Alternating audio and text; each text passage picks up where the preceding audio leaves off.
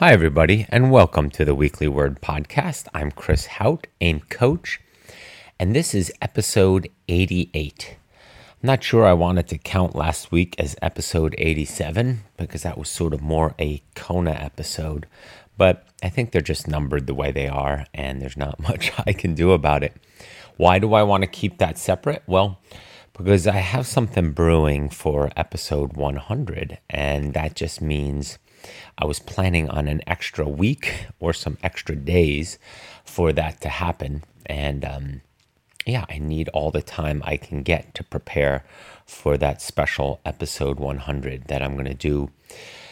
I think it looks like sometime in February, and I'm really excited to announce what that may be and what's going on for that. So, the Weekly Word Podcast, man, we are up to episode 88, and it has definitely changed over the years of doing this. And I can actually say years, like I talked about the other day.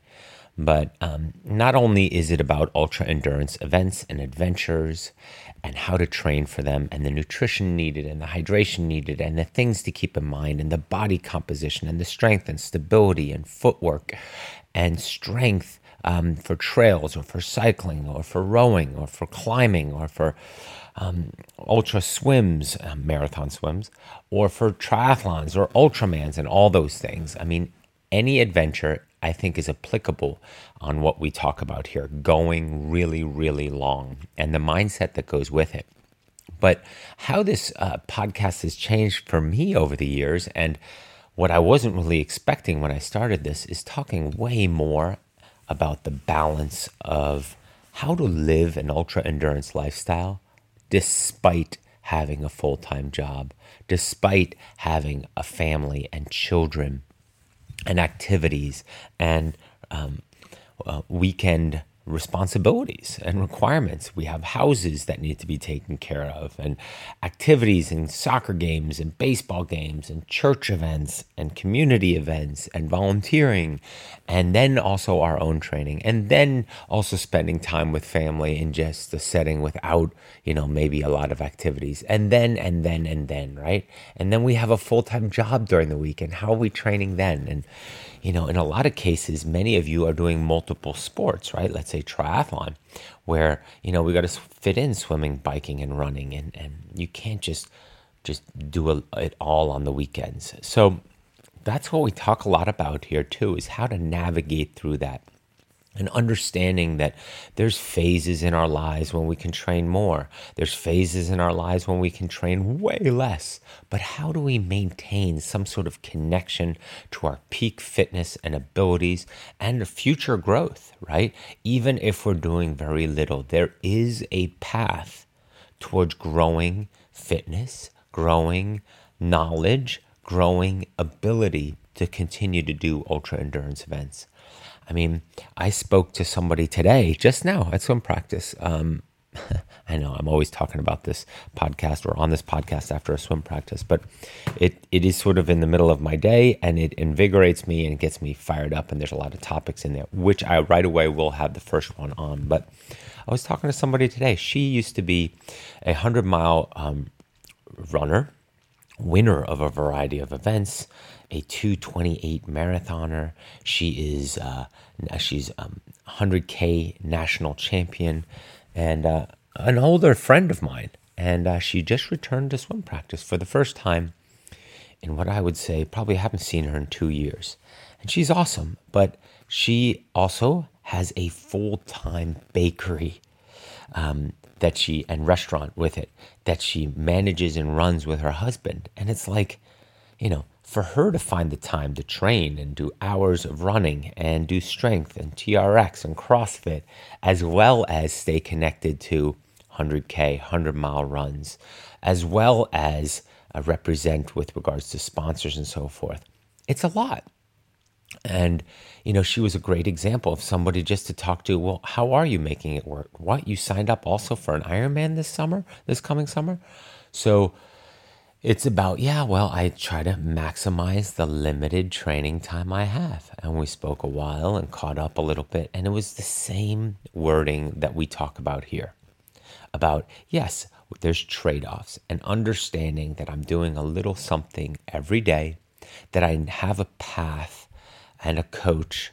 She has a coach that I'm also friends with, a good guy. And they have navigated a path that she knows every single workout, even if it's just 45 minutes, even if it's just a 30-minute CrossFit session, even if it's just, a 90-minute short run on a Friday morning, right? Or today's 1-hour swim. It is still part of a building block, part of a Jenga tower, right? I think that's what they're called. That you keep putting the pieces in properly, you can build a pretty substantial tower. Now, we don't want to take those pieces out, right? That's the whole point of that game. But I'm envisioning how that tower and how those pieces all stably settle on each other and build a pretty solid structure. Same thing. That individual 30-minute workout, 60-minute workout, 45-minute workout might not be a big deal. But when you put them into a bigger component, into a bigger puzzle, they tie a lot of it together. A whole area, a whole section of a puzzle is tied together with a few small pieces. And that's what we're trying to do. And that's what we're trying to figure out and discuss also here and help each other on how to navigate through this and how to remain connected and focused on those adventures and those endurance events and those outcomes and those results. I mean, there's plenty of you listening that want to win your age group in Kona, that want to qualify for Kona, that want to win a marathon. And we all know each other with regards to that I coach you, but there's also many of you that I coach that are on your first 10K, your first half Ironman, your first whatever it is. I have athletes, I've said this before, many people write me and they're worried, oh, well, I'm not good enough for you yet. That's not true at all. I have athletes that don't know how to clip in their bike into their biking shoes and therefore never leave the garage to ride outside on their bike other than when they had the pedals changed back to where they can wear sneakers, and they only ride indoors. I mean, it's fine. Eventually we'll get there. Eventually we'll figure it out. But for now, it's about fitness and it's about having fun and it's about enjoying the health and the progression and the growth we're going through. And we'll figure out that other part down the road. I'm not too worried about it. So that's the Weekly Word podcast. That's the longer introduction on why we're doing this. That's why I'm here to help, to clarify, to show it's possible, to support, and to continue to pull back the curtain on that it doesn't have to be that complicated, that there is a way to navigate through our busy lives and still be able to do the events in a healthy, sustainable manner, and not burn bridges at work or with family, and continue to grow as a person, in our own health and fitness, but also for those around us that see, wow, that person is still able to balance it or figure it out or set their priorities straight. And that's how it all comes together, right? The big word there is priorities. So the other thing that I was going to quickly talk about that I've come across in 2-3 emails just now, and also noticed in swimming this morning, and I thought more about. I have noticed that a few of my athletes don't use a pace clock to swim. And some of them are frustrated that they're not getting better swimming, and they're just using their Garmin watch when they swim. And there is an issue here I have with this, and I'm not saying this is the golden ticket to get faster, but swimming on a send-off interval is very important with regards to monitoring your progress, monitoring your fatigue, and gauging your effort level and output. Let's just say you are a 130, 100-yard swimmer on average. Like if you jump in and just swim 1,000 yards or 800 yards and you comfortably just hold a steady 130 pace. Let's just say that. I know that's solid, but let's just use it as an example. Well, that means if I give you a set that says take 10 seconds rest, if there's only, let's say, 6 100s that we're doing, and you can comfortably hold 10 100s continuously on swimming a 130 pace, well, then you should be able to do 4 100s on the 130 send-off. And that shouldn't be that challenging. It should tax you a bit, but it shouldn't be that challenging, which means you need to do 4 times where you swim like a 120 100 and get 10 seconds rest, right? Or 118 or 122. What happens when we learn to swim with a pace clock is that you learn to gauge your effort on the first and second one, and you know the third and fourth one as that rest is getting less and you're further into a less rest 100, you have to up the effort. And it requires smarter, faster, more focused swimming. Let's compare that to if you swim 100 just with 10 seconds rest. Well, the first one might be 120 or 122. You get your 10 seconds rest, you go on 132, right? You push off. Then the next one might be 125. 10 seconds rest, you just go. The third one might be 128, and the fourth one might be 135. How do you know? That's not progression. That's not fitness. That's just swimming. And that's not swimming with intent. That means you're just getting your 10 seconds rest, but there's no focus on pacing and speed and digging in order to hold the effort. That means it's just arbitrary with regards to speed. You want to swim with a send-off. You don't go to the track and run 10 400s, I hope not, with, let's say, 30 seconds rest like that. You hopefully take the 30 seconds rest that a coach gives you and gauge that and say, okay, that's basically on 2 minutes for me. I'll run quarters, 400s, in 90 seconds. That gives me about 30 seconds rest. So I'll do those 10 400s on 2 minutes. That's how you want to do most of your training in general. You want to be able to manage to a specific send-off interval. And it's very important in swimming because most gauge their effort and their focus in the wrong way. And what happens is, all it is, when you swim that 120, 123, 126, and 133, that means you're just swimming on what is perceived the same effort throughout. Versus you want to swim a pace. You want to be focused on an outcome for that 100, get your rest and go. That means you might only get 7 seconds rest or 8 or 12 or 4. That's up to you. That's how you need to engage a kick or how you need to swim faster or harder or how you need. That's what swimming with intervals is. It's a very powerful, effective tool so that you swim or run or cycle faster, right? If I didn't give you wattages for indoor cycling intervals and I just said hard, right?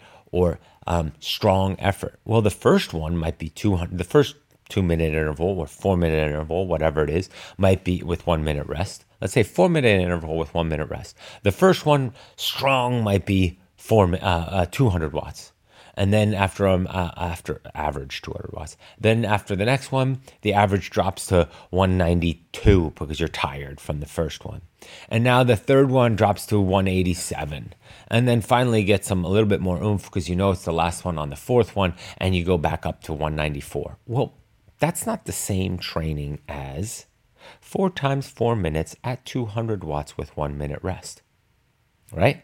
You don't change the number. You don't change the wattage. You need to keep something constant in there so you gauge your effort. So you focus on how you're cycling through those 4 minutes to maintain the 200 watts for 4 minutes. So I think that's very important for clarity for all of you swimming, and especially my athletes, but for those of you swimming in general.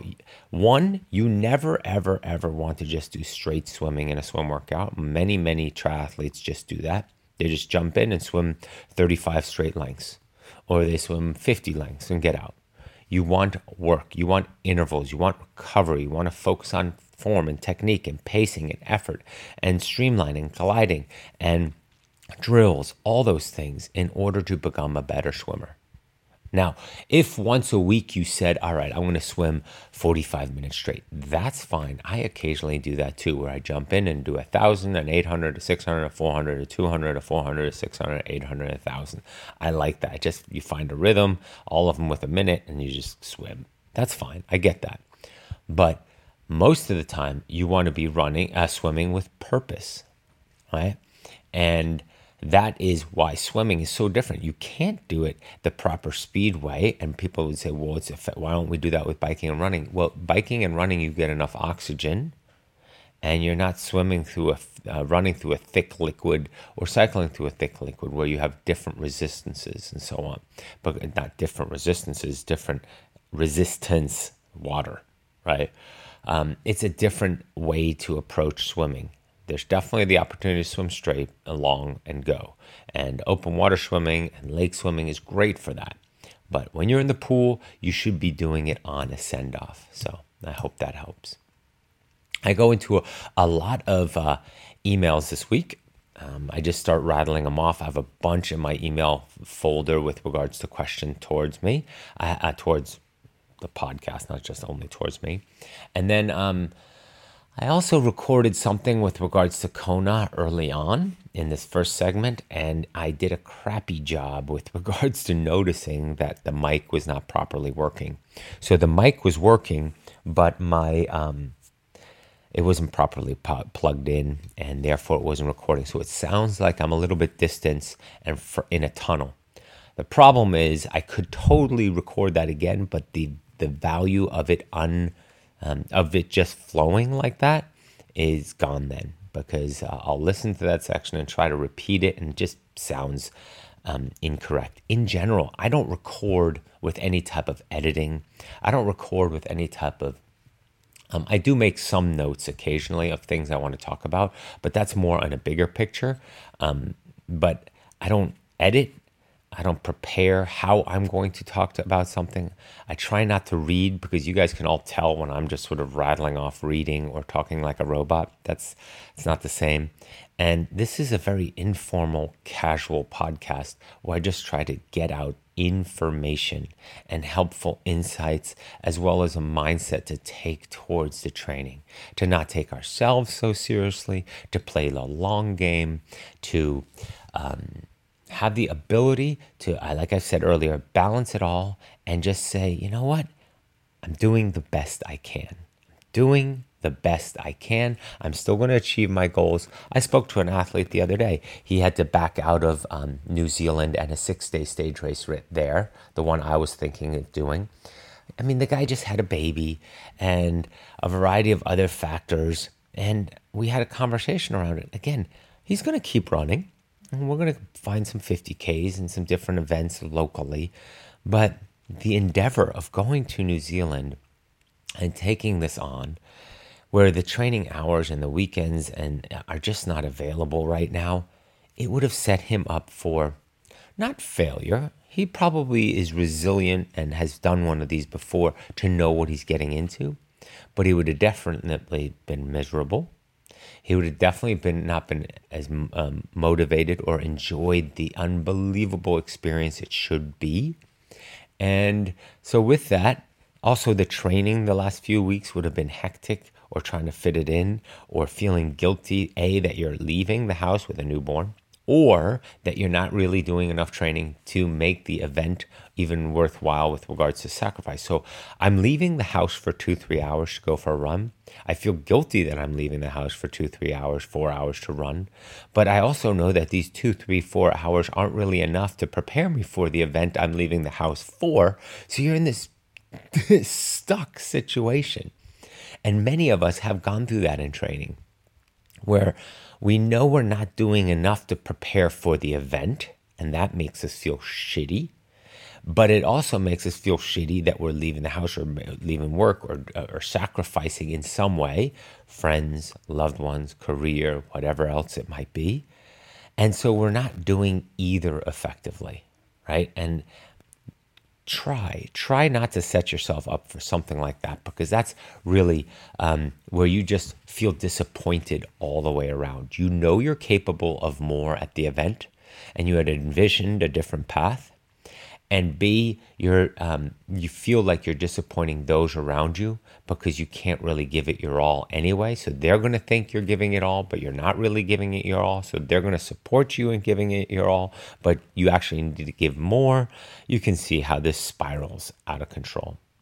Instead, we found other events, and he's gonna have a great spring. He's gonna get into really good running shape in a different way, and maybe we'll do something 6-day stage race type of thing in later in the summer. His baby will be 1 by then. Things will have settled. He will have built his fitness gradually over the season with local events and created races and fitness via that. And then it won't be such a big leap to suddenly crash course train for something bigger. So that is what this week is. A short debrief of what I missed about Kona, and that's the part that I recorded with bad sound. So please bear with me with that. I hope that's okay. I left it the same to keep it as natural as possible.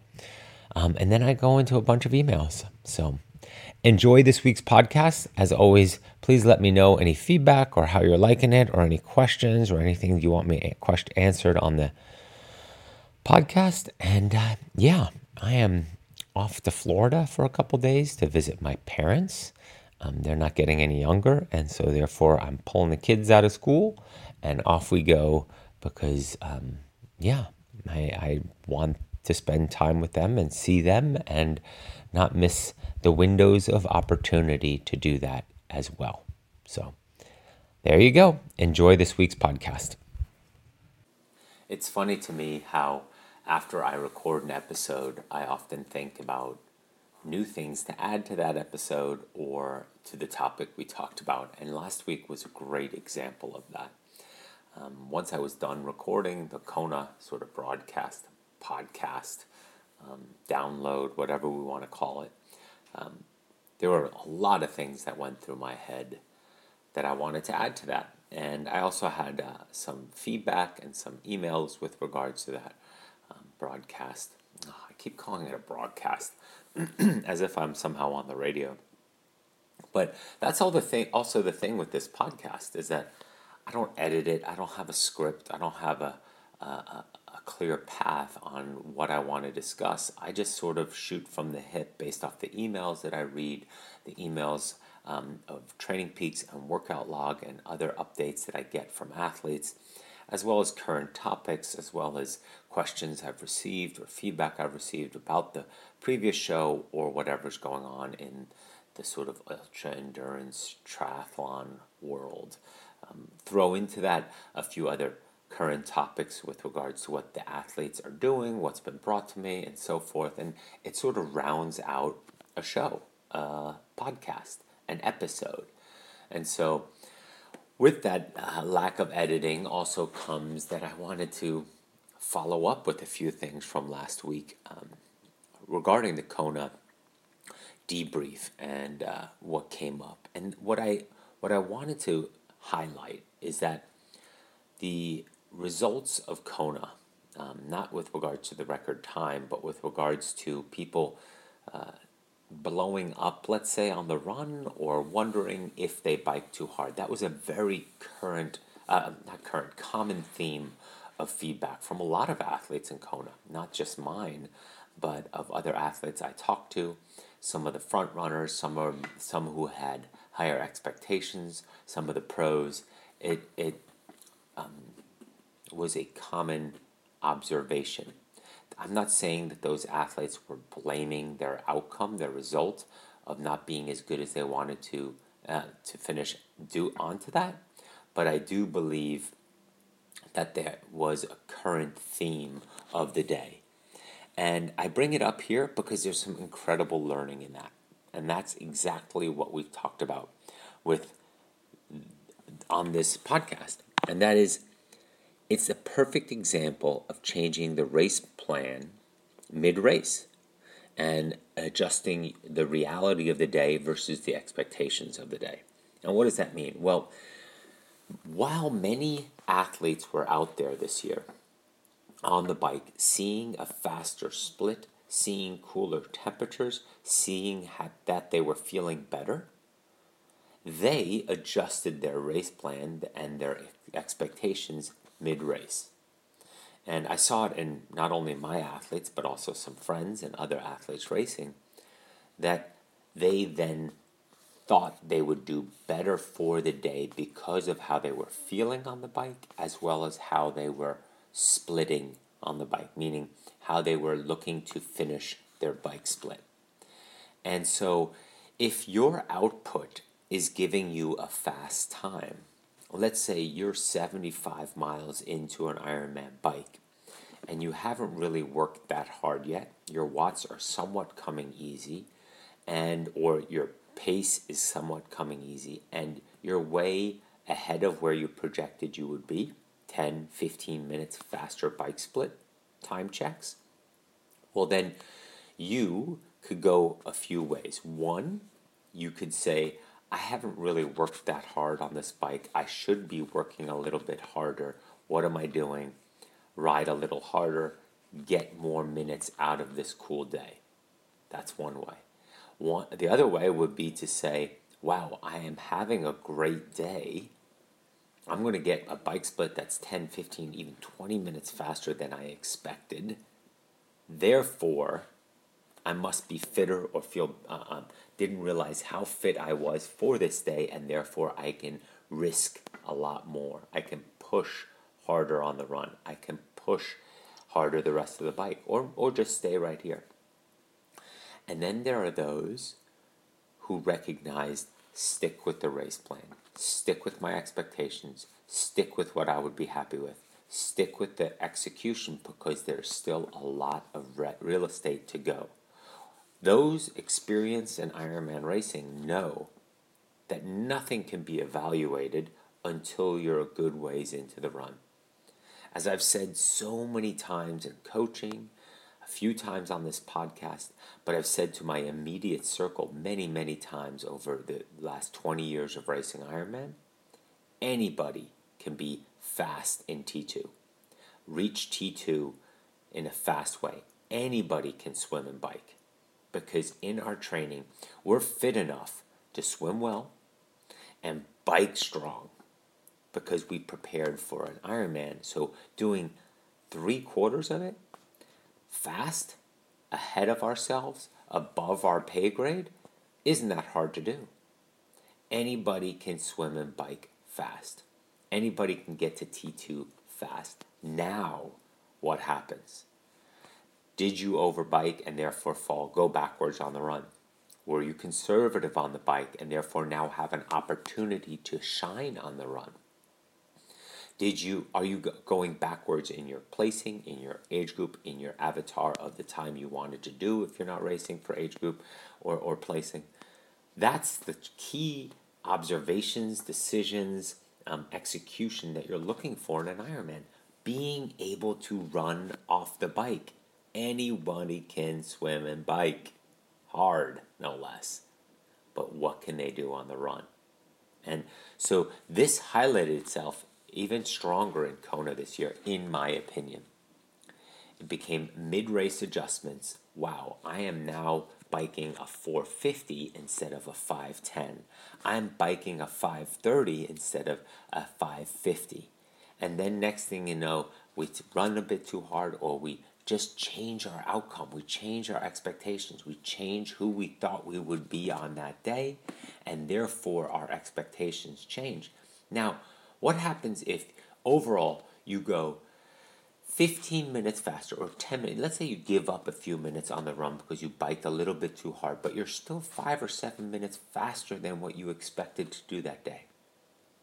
I saw many athletes last week or 10 days ago in Kona going that they were upset with their race or that they felt they could have raced better, but yet they're 7 minutes faster than they expected. Again, changing the expectations versus the reality during the race, mid-race.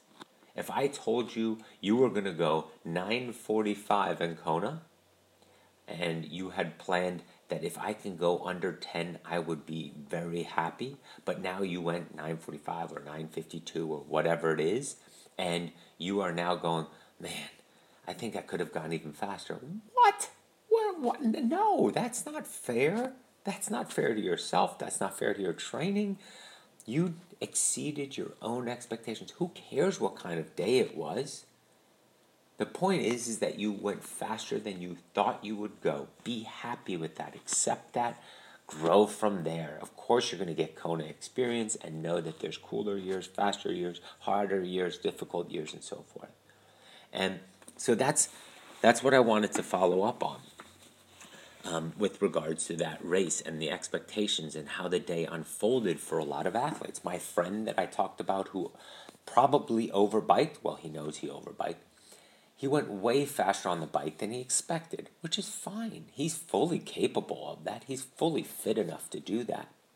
But would 5:05 instead of 4:59 on the bike have still put him faster than he expected? I think he had said to me he wanted to do about 5:10, 5:15 on the bike. So now he would have been 5 minutes faster than he expected, right? Instead of 11 minutes or 15 minutes, right? But would it have saved some energy? Would he have been more relaxed on the bike? Would he have not been chomping at the bit a bit too hard on the last 25 miles of the bike, right? It's all coming so easy, so naturally. It feels so good. Well, then, boom, the bike stops. The wind stops, of the wind cooling you while you're cycling where you didn't realize you're pushing a bit too hard, and now the standing air of 95 degrees in Kona on Ali'i Drive hits you. And it's hot, and your legs are heavy. Uh-oh. Whereas 5:05, 5:07, I'm still ahead of what I thought I would be doing today, and I'm still set up for the opportunity to have a record-setting day. And so that's the delicate balance we go by.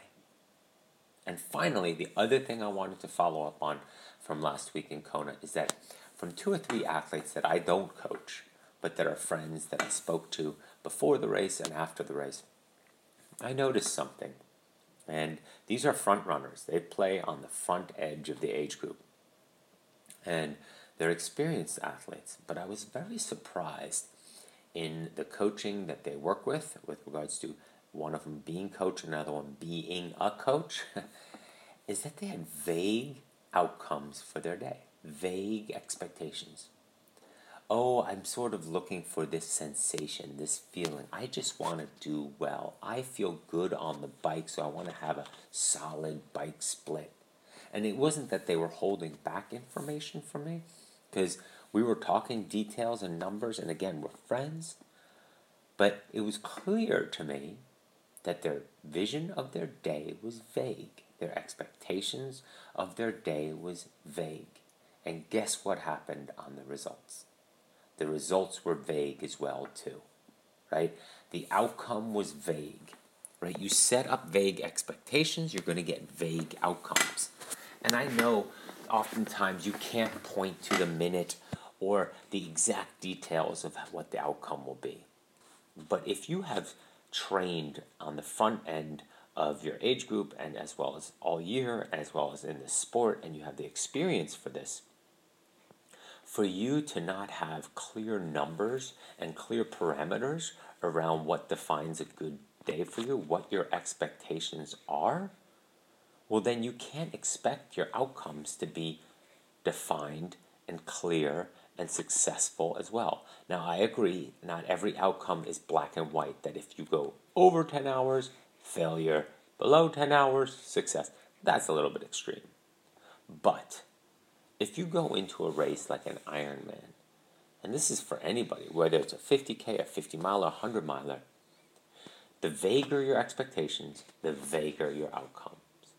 And the more specific your expectations and your vision and your execution and your strategy and your plan is, the more specific your outcomes will be. Now, it doesn't mean that you have to gauge your outcomes in a critical way too specifically, but I'm saying your outcomes will be more specific, will be more tightly within parameters if you have tight parameters around the expectations. So keep that in mind. How does that look for an athlete racing an Ironman, for example? Well, maybe you say, I'd like to swim right around an hour, give or take 2 minutes, right? So now you have 58 to 102 to swim. I'd like to bike 6 hours, or let's say 5:40, right? Give or take a few minutes. All right, 112 out of 5 hours, 5% is what, 6 minutes? 10% is 6 minutes an hour, so 5% is 3 minutes. Let's say 10%. So 546 or 534. Again, it's pretty specific numbers, but a range to be in. And the same thing for the run. You put that together, those ranges, those numbers. On the front end, you're pushing X time. So let's say on the run, let's say now a 3:45 as well. So let's say we average those out. That's a 1 hour, that's a 5:45, and that's a 3:45, right?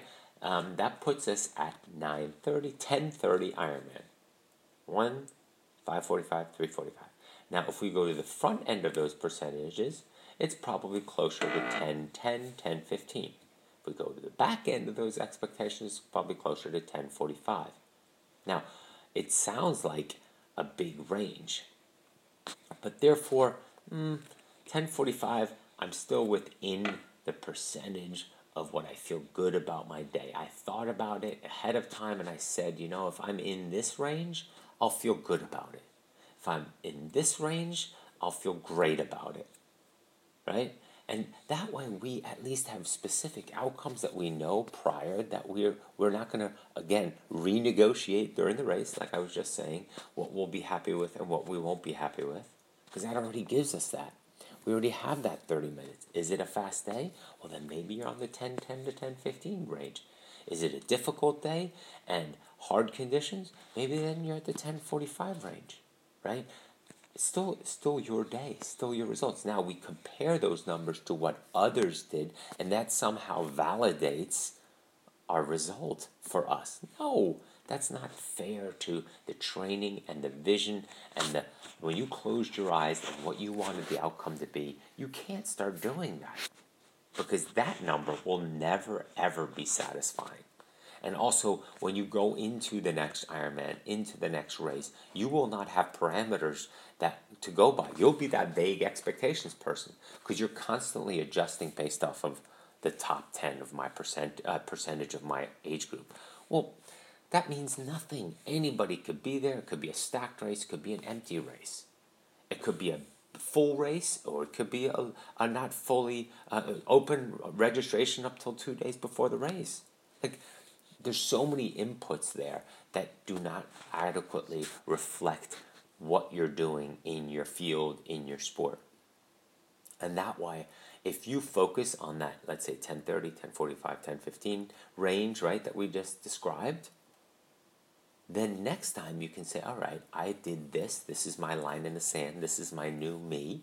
So for this race, my expectations, I'm a little fitter, I'm a little stronger on the run, I'm a little this, I want to fix my transitions. I can be in the 10:05 to 10:30 range, right? That's how you move forward, in my opinion. Again, there's other ways to go about this, but you always want to have a hard number, something that you can compare yourself to. Not to others, but yourself to. How am I progressing versus myself? Am I better today than I was yesterday? Am I better this Ironman than the previous Ironman? Am I better this year than last year? In my fitness, in my progression, in my growth, in my strength, and all those things. Now, you've heard me say before, you can't really compare Ironman to Ironman. I agree. Different courses, different horses, right? Hilly, headwind, flat, cold, hot, downhill, drafting, no drafting, difficult course. There's a zillion things. Fast run, flat run, looped run, outback run, lots of traffic on the run, little traffic on the run, ocean swim, lake swim, river swim, current swim, no current swim, against the current swim. There's a zillion factors that can get involved with that. And so then there you might say, well, Chris, how come you therefore can't compare to the age group? Because that's relative to the race. I understand that thinking, but it's difficult to go by those numbers that you afterwards, after the race, determine that that's what made you successful. Now, if you want to go into the history of the race, let's say you take Ironman Louisville and say, over the last 5 years, the top 10% in my age group was this. Okay, now we're getting closer because that's something that we have the different days, different conditions, and a value pre-race that we're comparing to. Not after the race going, wow, I did 10 minutes faster than I expected, but I'm disappointed with my result because the entire age group was faster as well. Well, you did what you achieved. You set out to achieve. You achieved on the front end of your expectations. How are we not happy with that? Again, stop moving the target. And I'm not talking any specific people. I'm just saying this is a very common thing. And it happens with even, I just got kicked in the leg. This happens even at the front end of the age group in Kona. Everybody's adjusting their goals and expectations mid-race, their outcomes, what they'll be happy with. So that was my follow-up from last week. Vague expectations equals vague outcomes, and B, don't change the target during the race. Don't adjust the reality versus expectations during the race. I have received a lot of email questions over the last few weeks, and they've been sort of stacking up. And I don't want to overlook any of them because I really do appreciate the interaction with all of you and the questions you have and the feedback you give me, because it really allows me to address this podcast to all of you, the listeners, and make sure that the direction I'm heading with this is effective and helpful to all of you. And it gives me an idea of you, the listener, and what you're interested in. And besides my weekly sort of tangents on balance and lifestyle and mindset, I also want to make sure that I stay true to the training and the insights and nutrition and the physiology, the exercise physiology of all this. And so I want to dive into a few more emails, as many as I can this week, and I will get going right away. Many thanks for the weekly word. The podcast greatly contributes to my training and overall well-being. Well, thank you. With regards to running technique, a source of confusion for me are ostensibly contrasting pieces of advice. 2, A, stay relaxed.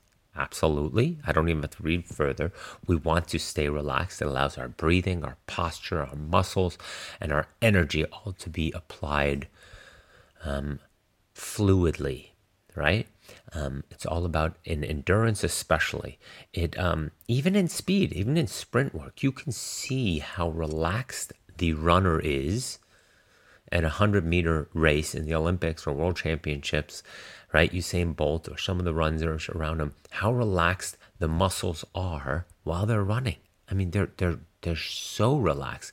They engage, relax, engage, relax. They do that at extremely high speeds, as well as extremely low speeds for a long period of time. Relaxed and bounce and good breathing and good posture. B, keep the core activated. Should my core always be activated while running? And if so, how do I do that while staying relaxed as possible? I found both to be fundamentally important to maintaining proper and sustainable technique, but I'm sure how to reconcile the two tips. Keep the core activated.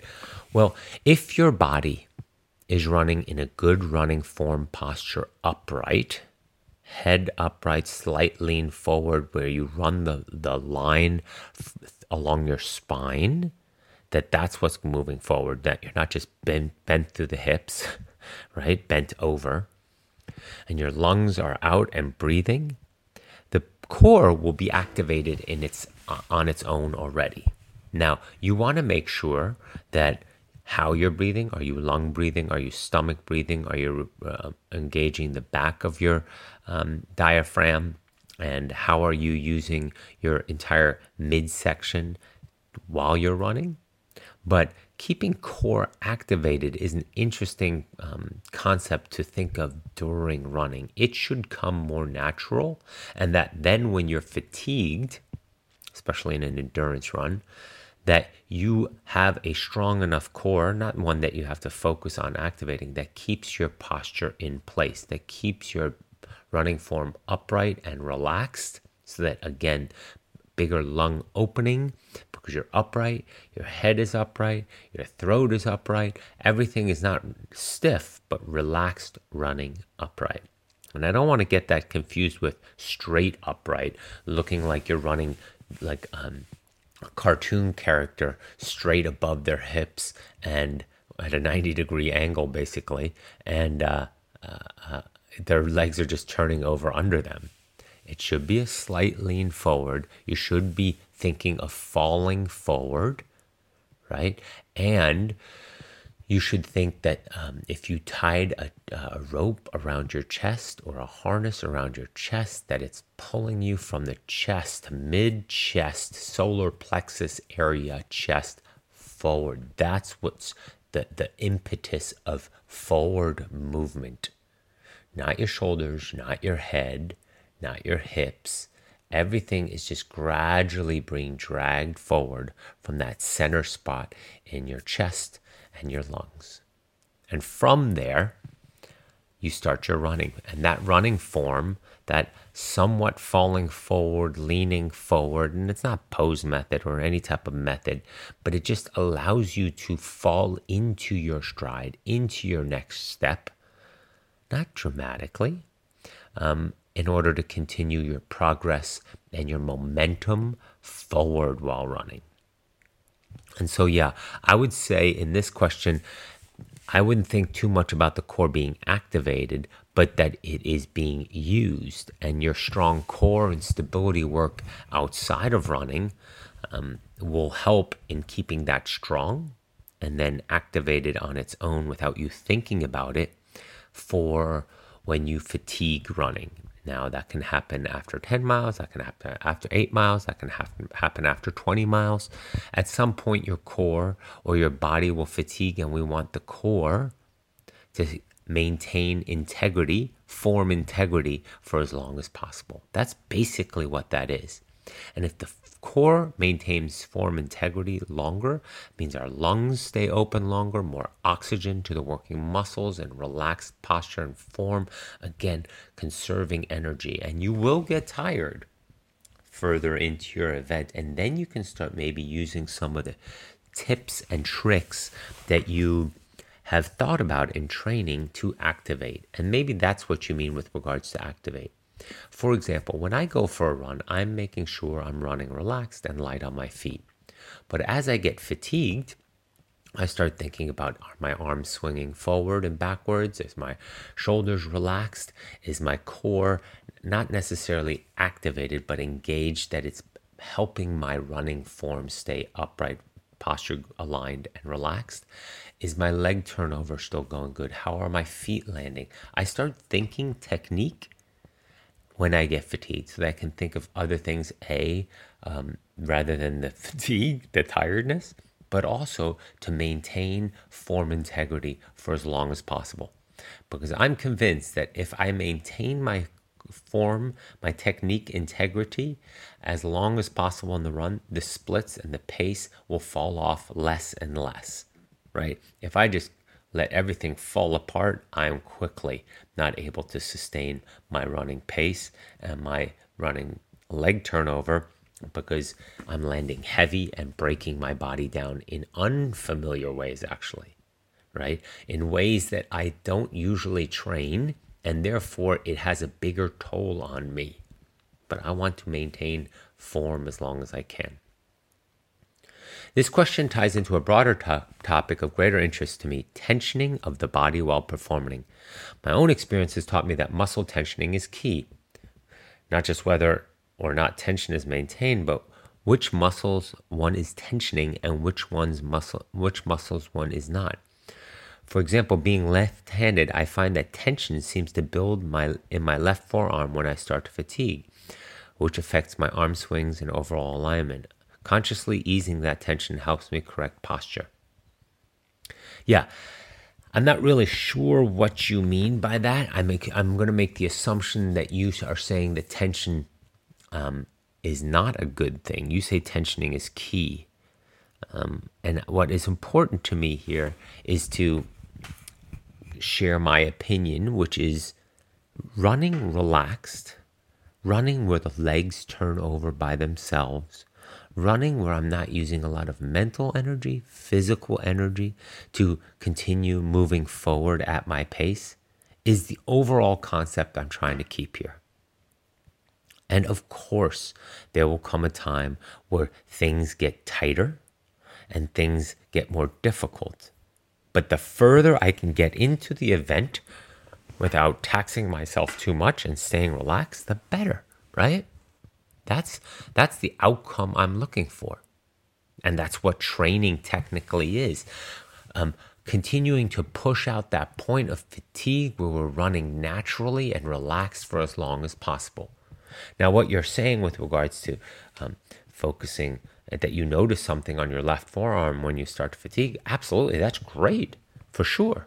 If anybody has little signals or indicators that they can use to help them recognize that they're starting to fall apart in form or tightening up or fatiguing in a certain way, that's great. That's totally agree with that. So I think that answers that. In general, I have the same thing. I do use that in the same way with regards to recognizing certain things on my running form that I'm fatiguing, as well as on the bike. And on the bike, I can tell when I start pedaling squares or I'm mashing away at the pedal stroke. And once that happens, I shift to an easier gear and try to spin up more. And even if that means I need to back off the watts for a few minutes, but allow myself to settle into a more natural, relaxed cycling form, right? Fear, what we talked about, focused, efficient, which means you have to be relaxed to cycle efficiently, aero, and relaxed, fear. So yeah, being relaxed and muscle tension and recognizing that are all positives. So, all right, next question. Hi, Chris. Hope you're doing well. Thanks for sending out the written newsletter. The newsletter, by the way, the next one's coming out, I think, next week. I have a variety of some pretty good stuff in there. I do have a question that perhaps you could answer in the newsletter or podcast. You've spoken at length about gray zone training. I understand the adaptations for Zone 2, aerobic, and Zone 4-5, anaerobic threshold training sessions. I've been training for a 50K, and in addition to my easy runs, hills, threshold, and intervals, my coach has had me doing regular tempo runs, which are essentially Zone 3. Could you please cover the goal of tempo running as it relates to zone training? Every zone relates to zone training.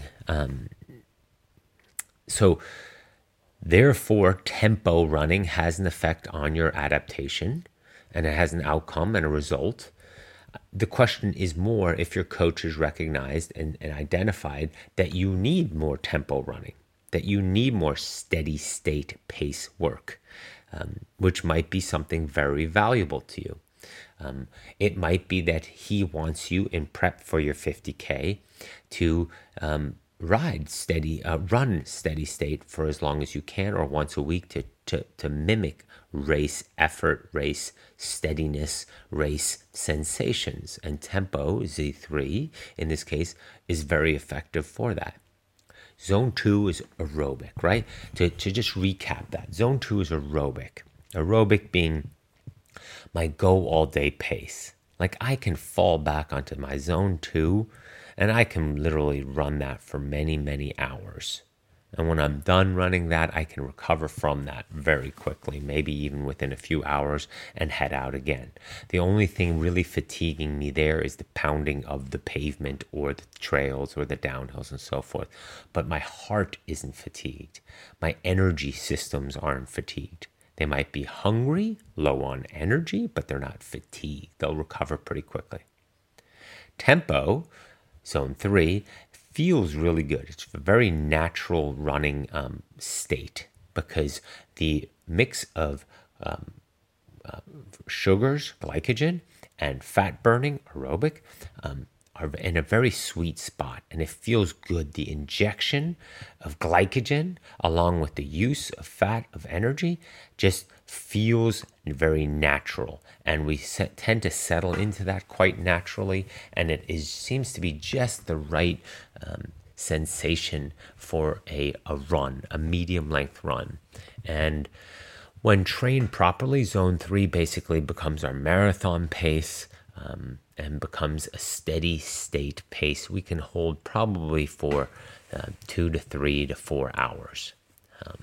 Zone 4 becomes difficult now. Not necessarily difficult in a sprinting or a hard effort difficult, but it has heavier breathing. We have to think more and focus more and pay more attention. The recovery is more necessary with regards to as a percentage of the interval time. Let's say if you do a 10-minute zone 4 interval, you might need 50%, 5 minutes of recovery before you really can effectively being key word there, do another one. And then zone 5 is getting closer to VO2 max effort. They are very difficult, require a lot of recovery, but can be done if well, and feel pretty good too to go that hard because you really get the burn, but it's not sustainable, not for an hour. It's sustainable for maybe, 10-ish, 15-ish, 20-ish minutes max. And again, all these zones change in their behavior and in their insights towards us. The fitter we are or the unfitter we are or the more muscular power we use. I don't think we've ever talked about this on the podcast. There's muscular power and then there's aerobic heart rate, heart power, cardio power. And so for many athletes, many masters athletes especially, their muscles are stronger than their heart. So when they need to put out power, they're using a lot of muscular power. That's your typical feeling so off when you're running or especially cycling uphill. Your watts jump way up, right? You're putting forth a lot of muscular power, but your heart rate doesn't respond. Now, so you're putting forth a lot of muscular power, but it's not taxing your heart.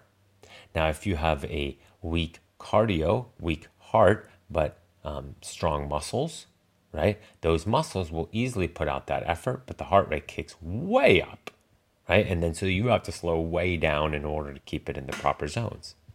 And so a lot of times we're trying to stimulate one or the other or both. So that's why I'm bringing it up with regards to the zones. Some people have a very weak heart, not weak, that's the wrong way to say it, an unfit heart that's not equally as fit as their muscles. And then many others have a stronger heart, but a muscular system that's not as strong as their heart. I know, for example, I have a very strong heart, but my muscular system is not able to keep up with that. So for me, I have to work pretty hard to get the heart rate up. Others, the heart rate jumps pretty quickly, despite not putting forth a lot of effort. So, and so therefore, that's why what I was describing with the zones can come across differently to a good percentage of the population. I would say 70% feels them correctly, but then 30% has them way differently, feels them way differently. They'll write me an email saying, Chris, how is this possible? I rode or ran 90 minutes at zone 5 where you said that shouldn't be able to be sustained for more than 20 minutes. That's what I'm saying. Your heart or your muscular system are out of balance to the zones, and therefore this equation or this answer or this approach is a little skewed for you.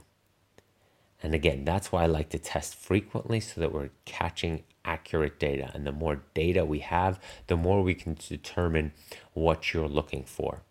Many, many men and masters athletes struggle with this aspect, right? Going that slow, right? They're stronger, they're bigger guys. Let's say they weigh 190 or 200 or even, or in the 180s. But for them to ride up a hill to keep their heart rate in zone 2 or even low zone 3 is impossible, right? Because the heart rate will quickly jump up at the slightest effort of the heart, of the muscles. And it'll take a while. We have to have them ride on flatter roads or run on flatter terrain because otherwise they're constantly hiking or it's not even worth for them to ride in the hills. So, and it's a huge source of zone 2 frustration, and it constantly comes up. So again, to answer this question, Steve, it depends on what your coach is looking to have you do. I would assume regular tempo runs is going to have the stimulus of pace work, race pace work. That's typically what longer tempo runs are. Now, you wrote regular tempo runs. So, for example, it's a great tool for many coaches to have a weekly tempo run. And so that way you can gauge your improvement by a weekly 10-mile tempo run. So if you're always in zone 3 and you're running 10 miles, right, your time as you get fitter should come down as you're running those 10 miles. And it's a very good psychological as well as physical effect. We want to stimulate every zone. It's just a question of how much time we're spending each zone and what you need for your training for the type of 50K you're doing, super hilly or not hilly, a lot of steady state running. Well, if that 50K is pretty flat, or of that 50K, 25, 30K is pretty flat and steady, well, yeah, some zone 3 work is surely going to help you.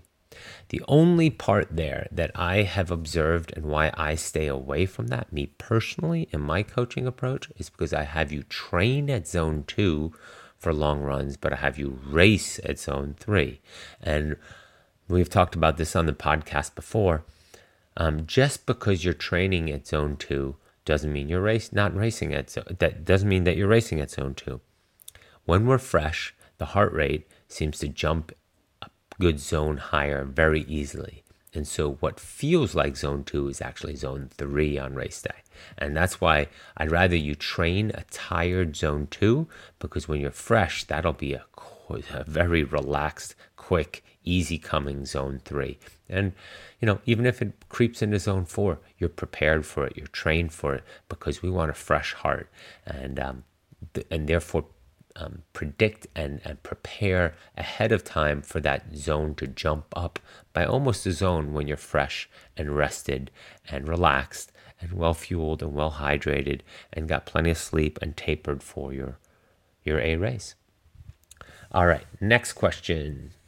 Quadricep cramping.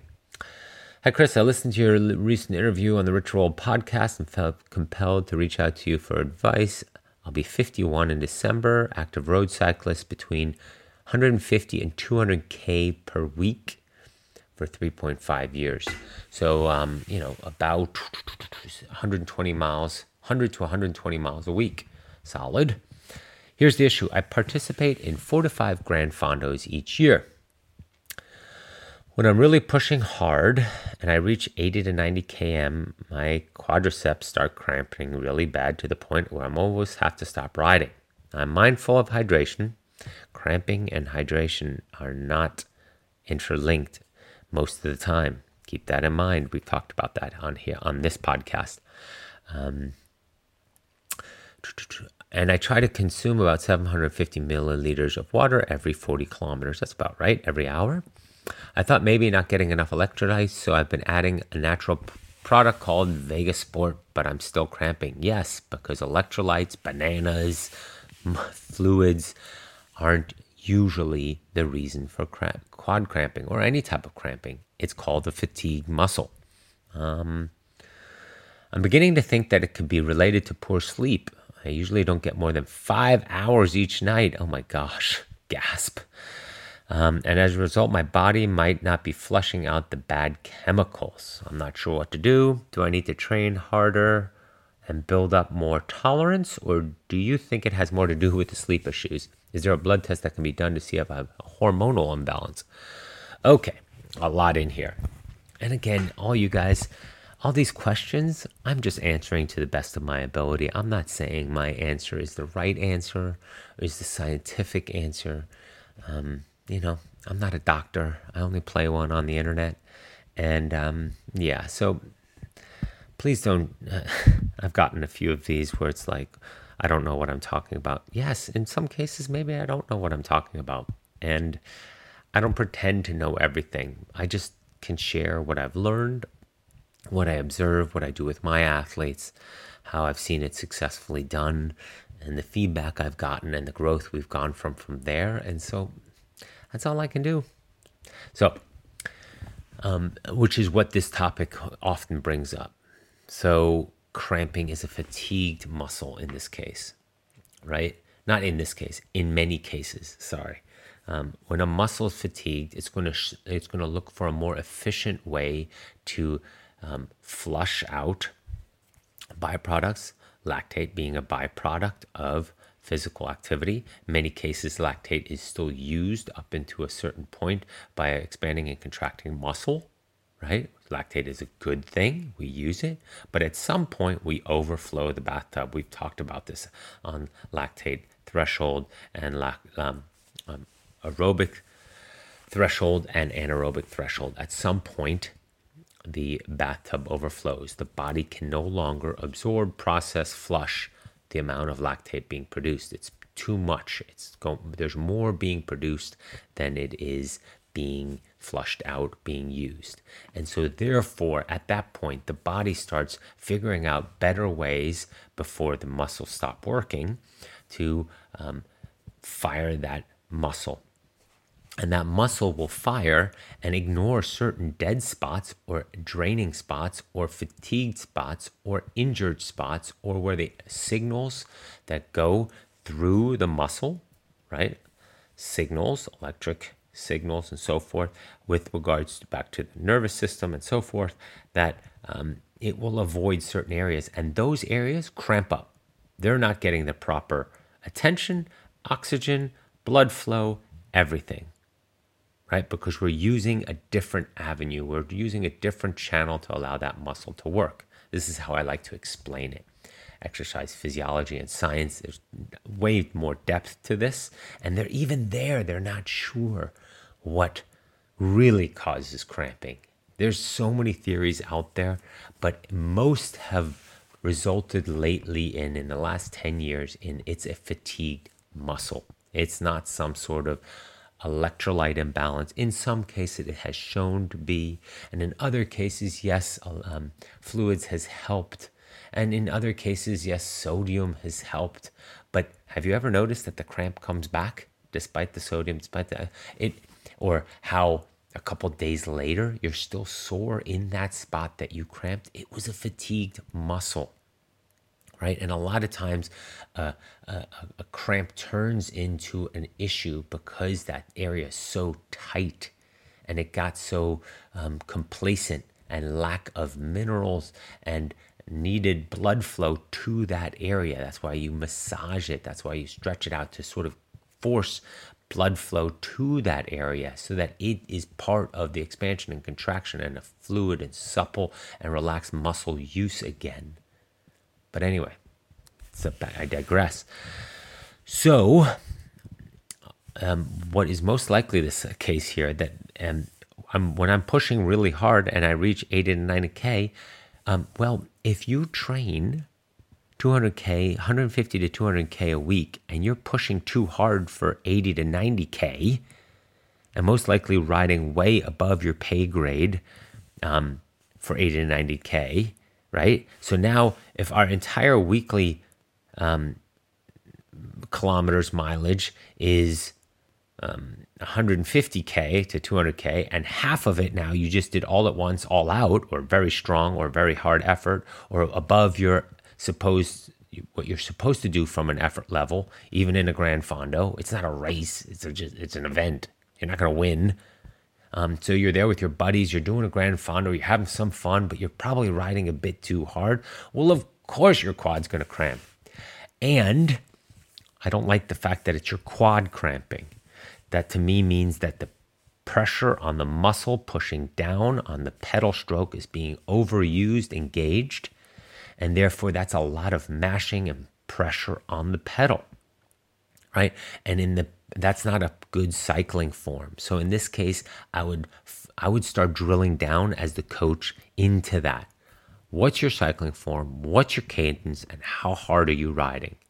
And why are you doing 80 to 90K at a hard effort when I'm pushing hard. That's what I'm going by here.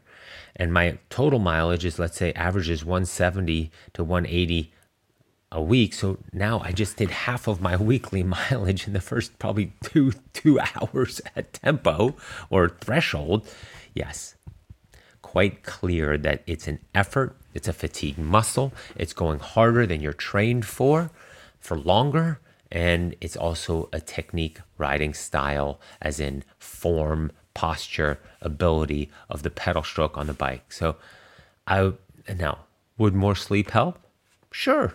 I'm not saying, but I don't think more sleep is the reason for your cramping. I think more sleep would help your training adaptations and your ability to go stronger for those first 80 or 90 kilometers. Maybe we reduce the mileage, the kilometers ridden every week, and instead put some more purpose and specificity and deliberate training in there. If our outcome is to ride hard for the first 80 to 90 kilometers of a Gran Fondo 4 to 5 times a year, we might need to change that training mileage or that approach and work on some different things to address that quadricep cramping too. So technique, training volume, and effort level being too hard. Might have to put that ego in check a little bit, the first 80, and of that Gran Fondo, which is often, those are often up 160K, 140K, 130K. So and focus more on the last 60K, or focus more on the second 80K or something like that. Warm up more gradually, dial up the effort, have a different strategic approach to that event. So I'm not even sure if Mark listens to the podcast, because he said, I listened to your recent interview on the Rich Roll podcast. So who knows if he's even hearing this. I'll tell him to listen to this one. All right, one more question. This is a deep one. It's a long one. So I will take a brief moment to read through it in order to capture all the details properly. Okay, well, I'll just dive into this one. Loyal listener of your podcast. Look forward to it every week. Thank you for the great insights and input you share. I'm interested in your feedback and some challenges I've encountered recently with regard to training for my first marathon. By the way, this person, I sent them a note saying would you like me to discuss it on the podcast or just have me respond to your email? And she was okay with me doing it on the podcast. So in most cases, if there's anything longer or more personal, I always check with you, the person sending the question, to make sure that it's okay with you. Unless you said, feel free to share this on the podcast. Training for first marathon. I'm 49, consistently active since college, primarily a swimmer, 20 plus years. Some weight training and yoga have been mixed in as well. I've run on and off over the years, but nothing serious. Some 5 and 10Ks here and there. Been told that I have bad knees. Also, side note, grew up in a family that thought running was just asking for troubles and lead to injuries. 2016, I decided to challenge my beliefs, began running regularly, mainly to change things up, but also due to encouragement by friends at the gym who convinced me that I am just as capable as anyone else to be a solid runner. Without reading any further, you absolutely are. Anybody who says you can't do something, other than specific physiological reasons or physical reasons, that's different. But something like this, you don't know until you try. Last fall, I ran my first half marathon and absolutely loved the routine of having a training plan and accomplishing something that seemed a little scary. Great job. That's the important thing, that we all have some sort of goals that scare us a little. And quite honestly, that's something I'm looking for in 2019 with regards to competition, what event I'm going to do next. And it's the same thing. I'm looking for something that's a little scary, that puts me on the edge of what I've done in the past and my capabilities, and something that I can train for, where I don't just know, okay, I can do it, but it's just a question of how well I'll do it. I want to do something where it's a question of, can I do it? And I don't know what that is yet, but I think for all of us, that's the adventure of this. And I think the scariness, the curiosityness of it creates the experience.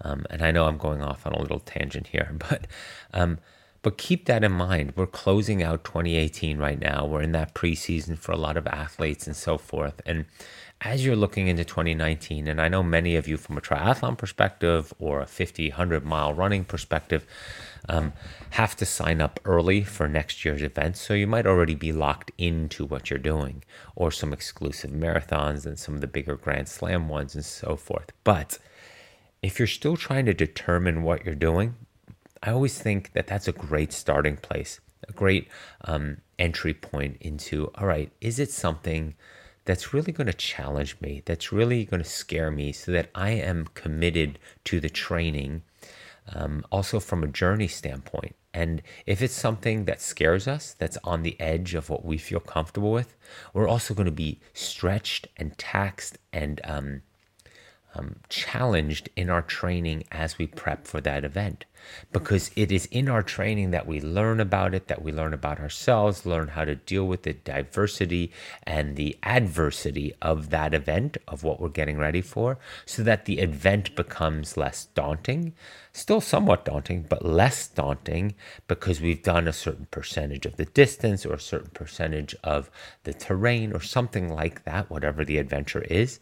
And therefore race day, event day, adventure day will be daunting enough in its own way, because we have to put it all together on that day or in those days if it's a multi-day event. It's in an unknown territory. It's under the gun, right? Under the pressure. So that day is daunting enough. So just because we've done a lot of it, or maybe even the full distance or similar in training, doesn't mean race day, event week, event days won't be exciting enough. Don't overthink that or overlook that. But also, when it's on the edge of curiosity and scariness and what we deem, what we feel is possible for us, it also keeps us emotionally connected to the experience. It allows us and our imagination to go into that place, and the vision of that adventure unfolding with us starts earlier. If you already know the outcome, for example, a marathon, right? If you've done 10 marathons and you're going to do your 11th, or if you've done 10 Ironmans and you're going to do your 11th, or you've done 10 half marathons and you're going to do your 11th half marathon, you can close your eyes and pretty much project how it's going to feel, what it's going to look like, how it's going to unfold in front of you. And therefore your excitement and your emotional connection to that will be limited.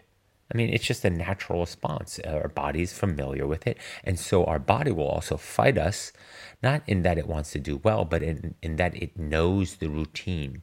And it will try to find efficiencies and homeostasis, for lack of a better word, efficiencies and the course of least resistance, I should say, in order to achieve that outcome. And that really doesn't put forth our most creative, our most curious, our most open self with regards to growth and learning and excitement and curiosity. And that's why imagination and that emotional connection to an event is so important. And it's not the only thing, it's not the most important thing, but it definitely helps with the training. And less so, as you guys all know, my struggle with the word motivation. It's an important component, motivation, but it can't be the only component.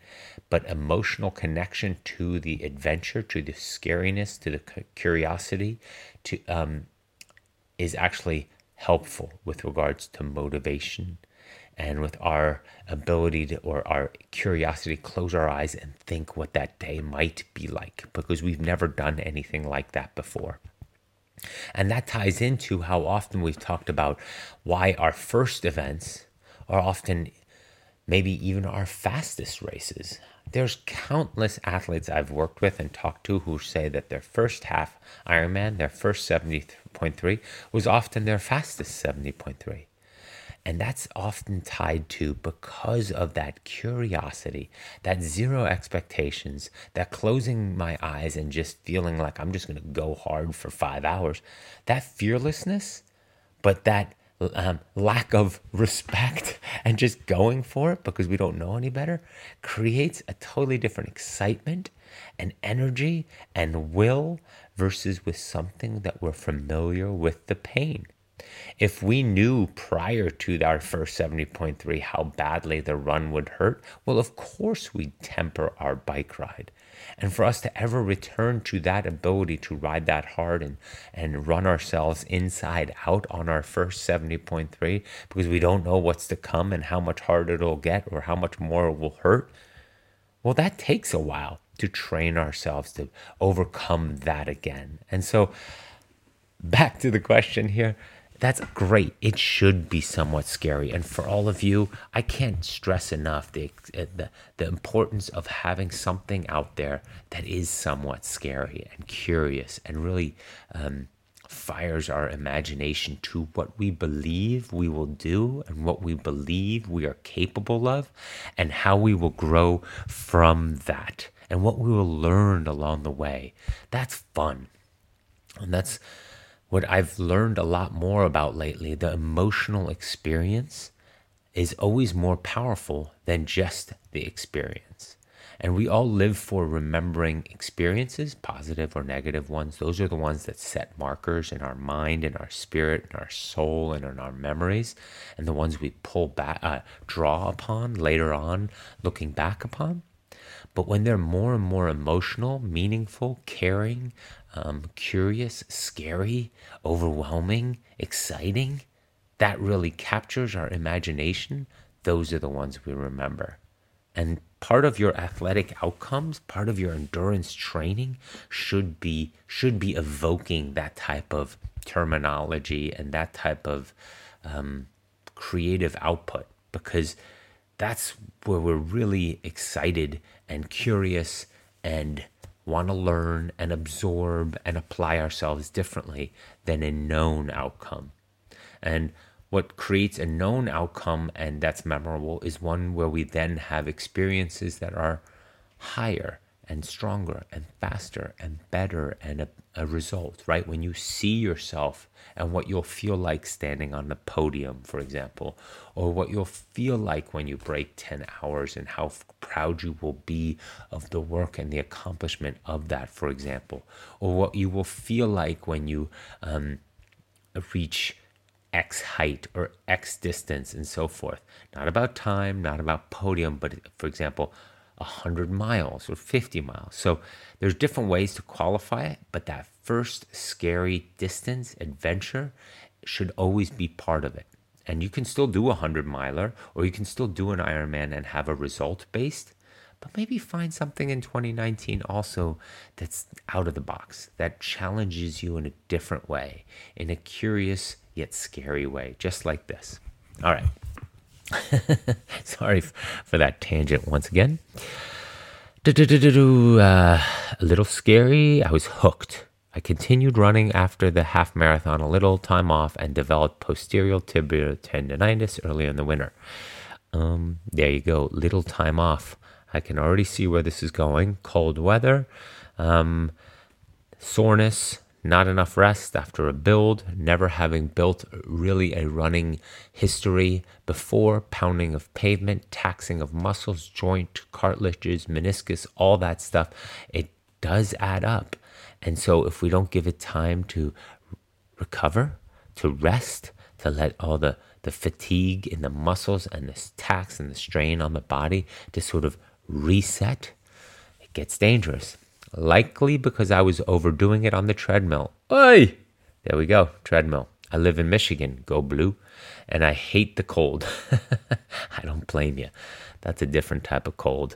First time I came to Michigan for school, and wow. I never felt cold like that before. Anywho, coupled with pronating flat feet, it was apparent that the perfect storm for this injury after taking about 6 to 8 weeks off and religiously doing prescribed strength exercises for the feet. I recovered and focused on building a good base, mainly staying in Z2 for the rest of the winter. This past January, I decided to sign up for my first marathon here in Detroit. Just happens to fall on my 50th birthday. That's awesome.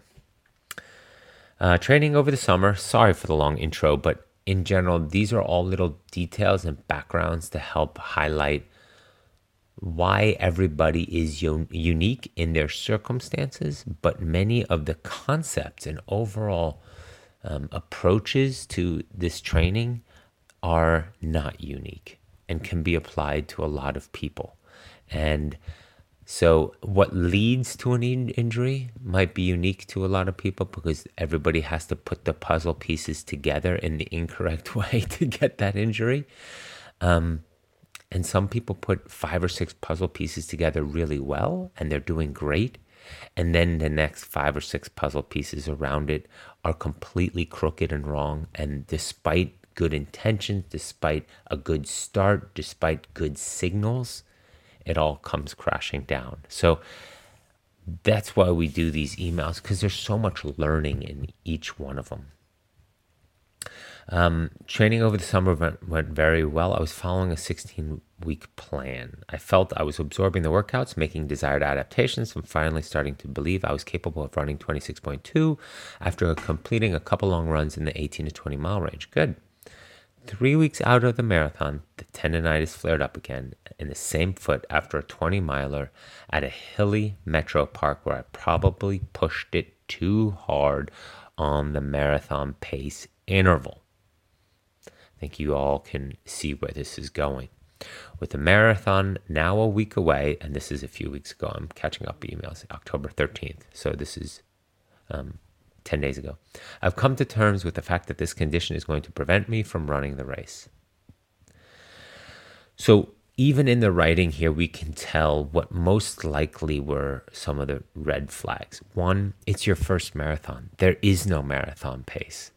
And that's why I like the heart rate training and the zone training in this phase so much, because it keeps us true to what our heart and our body is telling us, not a pace number that might not be applicable to us, might not be applicable to your history of having been injured after a half marathon and jumping up too quickly in the miles, or doing the pounding too steadily, let's say on a treadmill, or not giving ourselves enough time for adaptation, recovery, and so forth, where you had to do strengthening exercises for the feet. So already we've seen enough signals here that we don't want to put ourselves into a box of how the training should go, and instead apply this in a long-term perspective, which was plenty here, given from winter all the way to an October run, 10 months.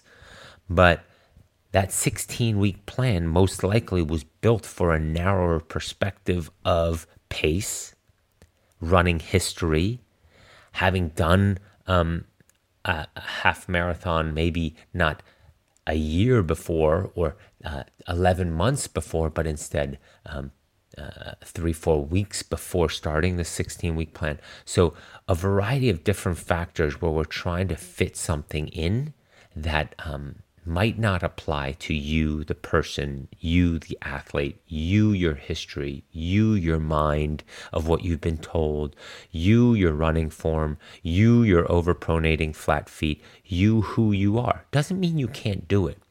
But we need to think about, or you need to think about, how am I doing this? And am I just following the conventional plan? Why am I following the conventional plan? I already know that I'm fighting against what many believe I can do in this, if I can do this marathon, and how I go about it. So I already need to step out of the normal way and go super conservative, or go different, or think outside the box.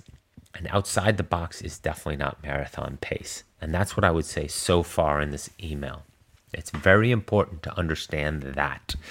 And most of my athletes, for the first time marathon, we don't have much of a goal pace. Now, I stand corrected on that. That's actually not true. I do mix up some goal pace in there, But we've already seen, based off of the zone 2 miles and the zone 3 miles in our buildup, where that is settling, and we have a pretty good idea, therefore, what our low zone 3 pace is. And that truly is an accurate reflection of you, the athlete, currently, right? And so that, I think, ties into it as well.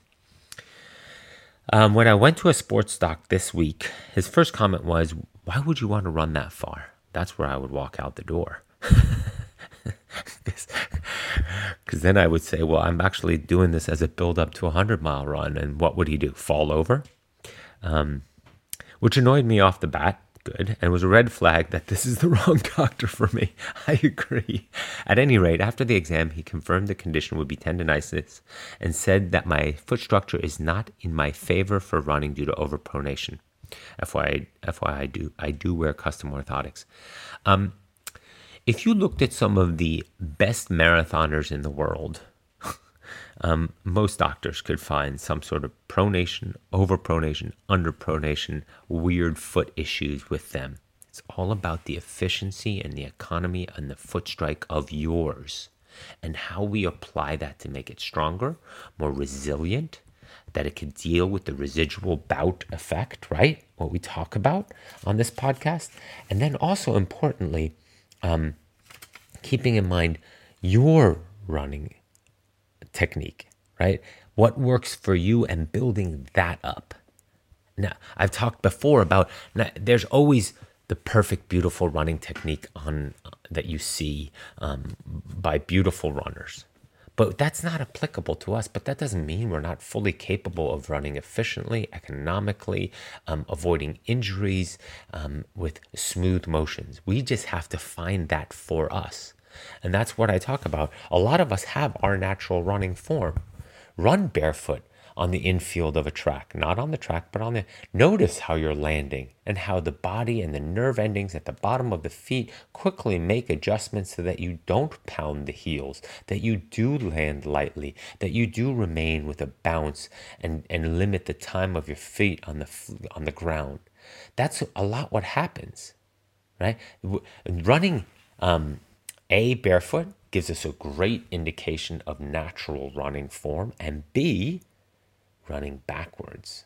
I know this is a little bit more tricky, but I do this with a lot of athletes when I go to the track with them. I have them run backwards. And if you want to try this, next time you go to the track or have a smooth surface, not on the road or anywhere, I don't want you falling over. When you're at the track, run backwards.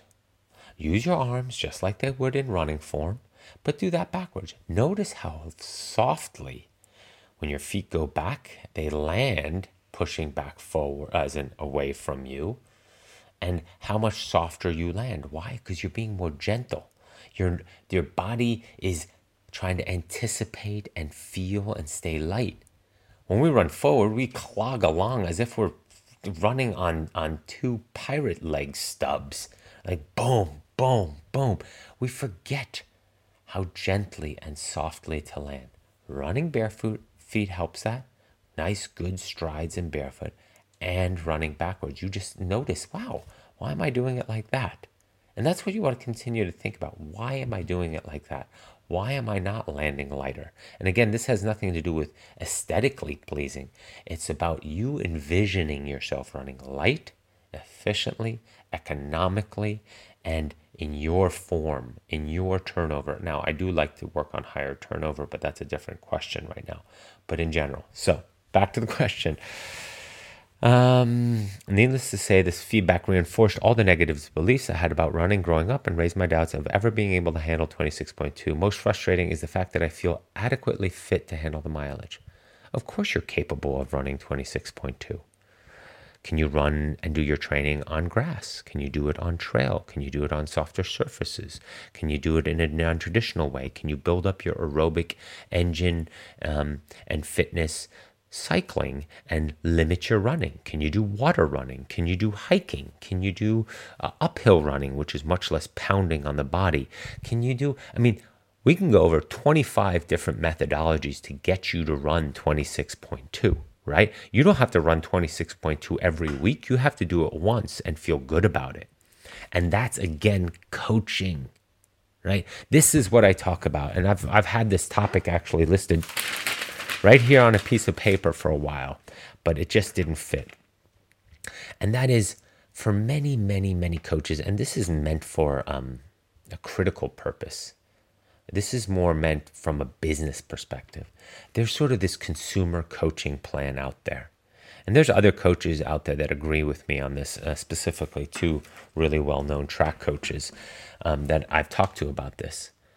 And we all feel that, not we all, I'm just going to talk about myself. I'm not going to include other people for a moment, but just to highlight, I have talked to a few other coaches about this as sort of a little vent. But anyway, there's a lot of consumer coaching plans out there, which is, I will sell you a plan, and this is what typically works in order to get the results.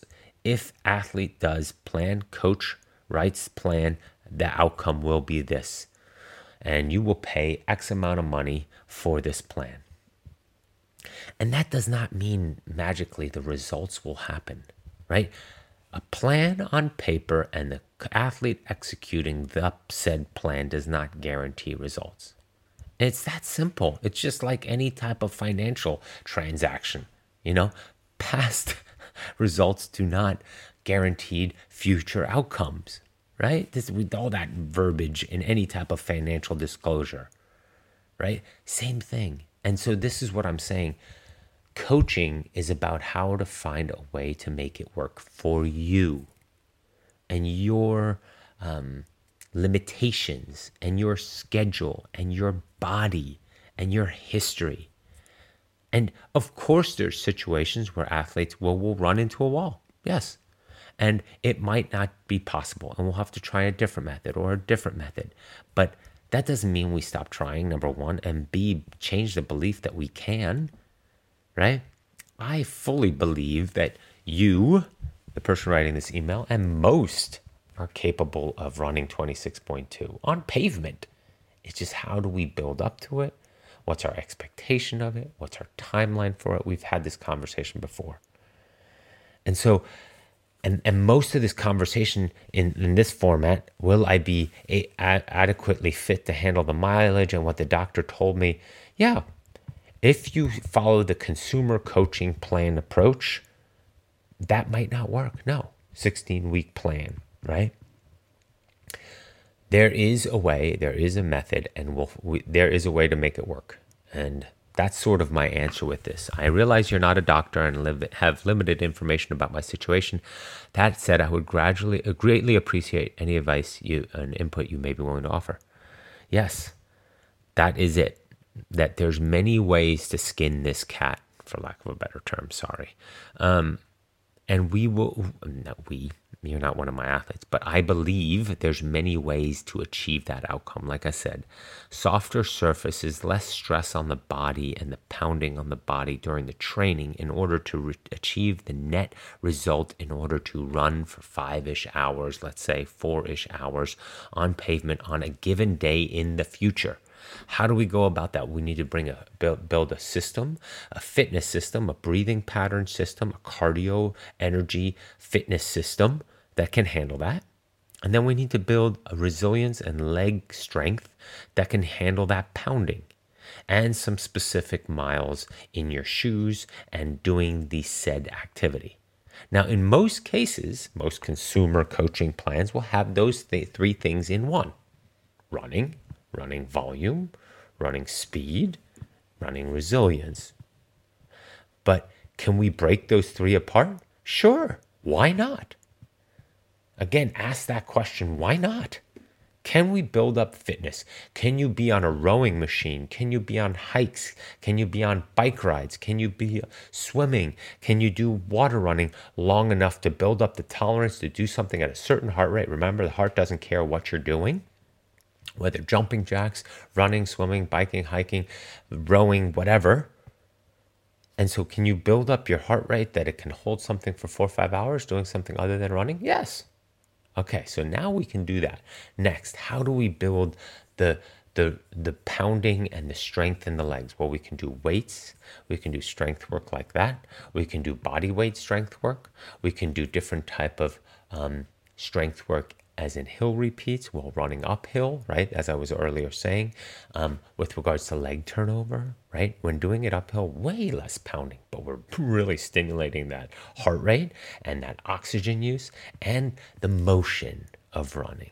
Now, again, we got to protect the overpronation, and we got to protect that foot and the flat-footedness and so forth, right? So we don't want a lot of downhill and flat pavement pounding, treadmill, for example. So we can work around that. So now we've got 2 of the 3 components, and now we need to fit some time in the running shoes, in the running form. And maybe that's on flatter surfaces that are softer. It's not ideal. Is it boring? Yes. Unless you have a running field, grass field that's a 1-mile loop, maybe. Many people do. I don't know where you live, but oftentimes if you're in the Midwest somewhere or somewhere where there's a lot of space or open space, you're in Michigan. Well, that might be harder to find, but somewhere where you find a longer grass stretch, even if it's just a couple of soccer fields strung together, yes, it's boring. I'm not saying that, but it can be done. Right? In the winter, yes, it's going to be hard in Michigan, but that's not what we're looking for. So we look for something more in the late summer so that, we have those summer months to use the weather and the environment to our advantage. And then it all adds up. Now we've put all 3 components together.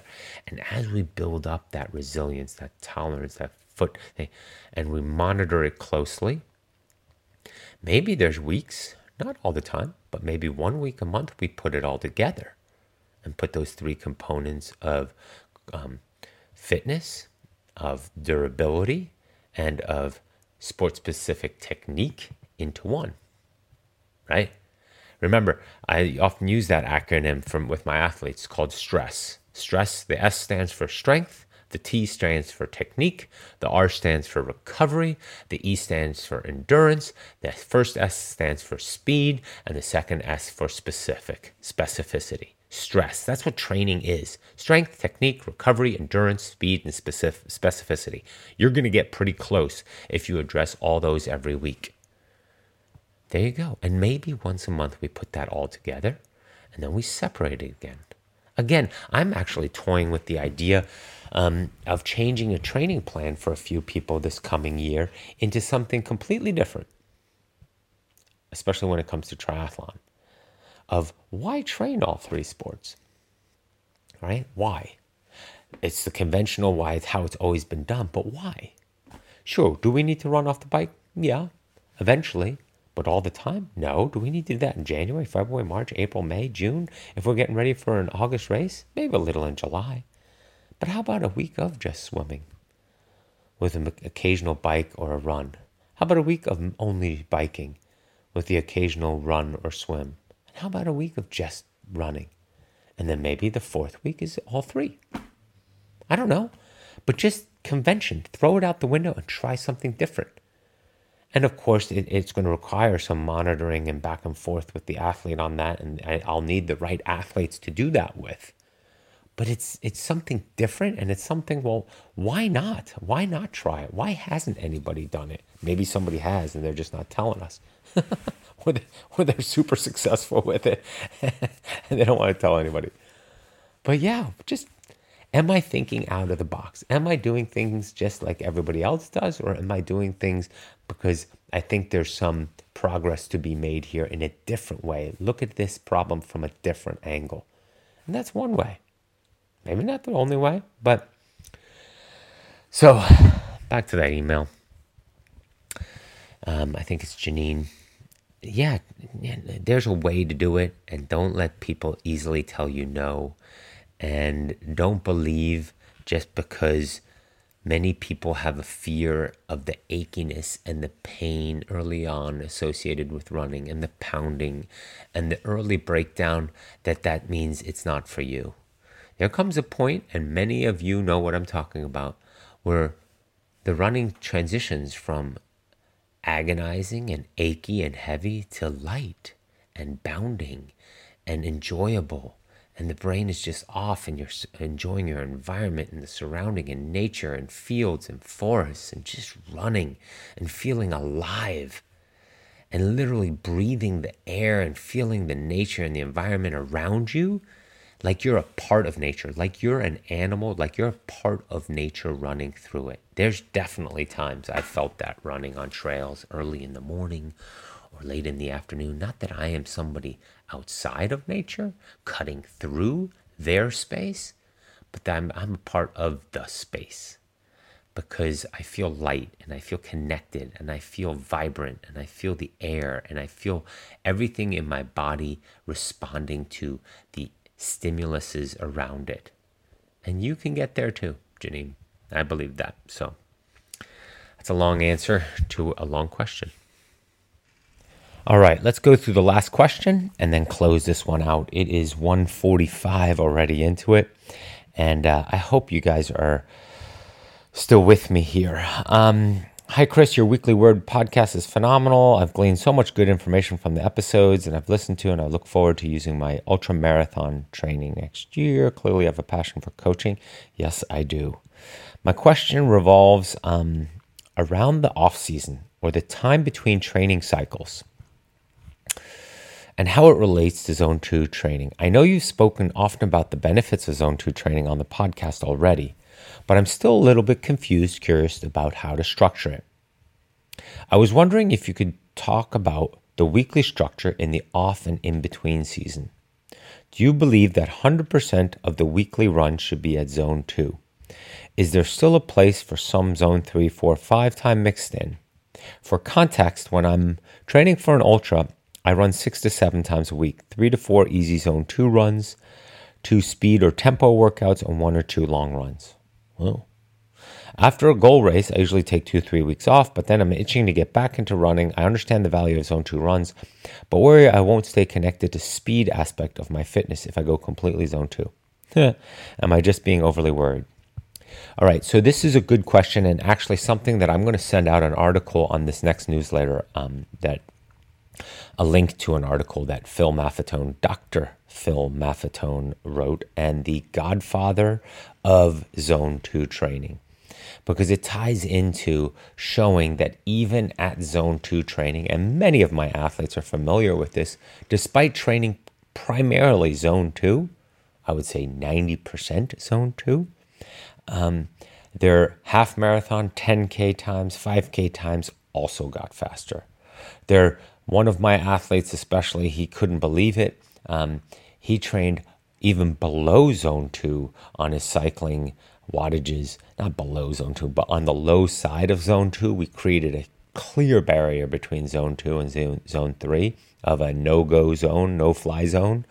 And despite riding at very low wattages, his top-end wattages, his thresholds at aerobic and anaerobic thresholds, and his VO2 max all increased, despite doing 0 time there. And I see this time and time again, that despite not doing any speed work, the speed is still there. Now, relatively, it just shows what you're also capable of if you do the speed work properly on top of the speed that you've gained by just doing Zone 2 work. The fitness, the mitochondria density, your ability to upload oxygen, your oxygen uptake, right? Your economy, your efficiency, all those things happen at Zone 2. So that when you ask your body to work harder, like we've talked about on this podcast, that pushing more cars through the LA freeway system is going to cause a traffic jam. You're not going to drive any faster. But creating more capillaries and mitochondria and less density and more networks, more freeways in that LA freeway system, now it's less congested and you can get somewhere faster. It's the same thing, delivering oxygen through to the working muscles through more capillaries and mitochondria will just make you fire faster and hold that speed longer and faster. And when we're talking about holding speed longer and faster, we're talking anything longer than 4 or 5 minutes. Yes. Beyond 3 to 4 minutes, 4 or 5 minutes, we switch over to primarily fat burning, and the glycogen, ATP, creatine, all those things, the initial burst of power and Speed is gone and we settle into a different energy system. Now, there's still a lot of glycogen and energy being provided, and that the fat being used is still quite low. And the longer we go and the more we slow down, the two sort of change their balance or their weighting. And soon, by the time you get to a certain speed or slow down enough, you're burning primarily fat and very, very little glycogen, right? But anything longer than 4 or 5 minutes is already considered endurance in running or even in cycling, and for sure in swimming, right? So, how do we make that more efficient? Via Zone 2, in my opinion, and creating a better network and efficiency and economy of delivering oxygen to the working muscles so that you can maintain the output for longer. I'm trying to find this piece of information that I had the other day with regards to this.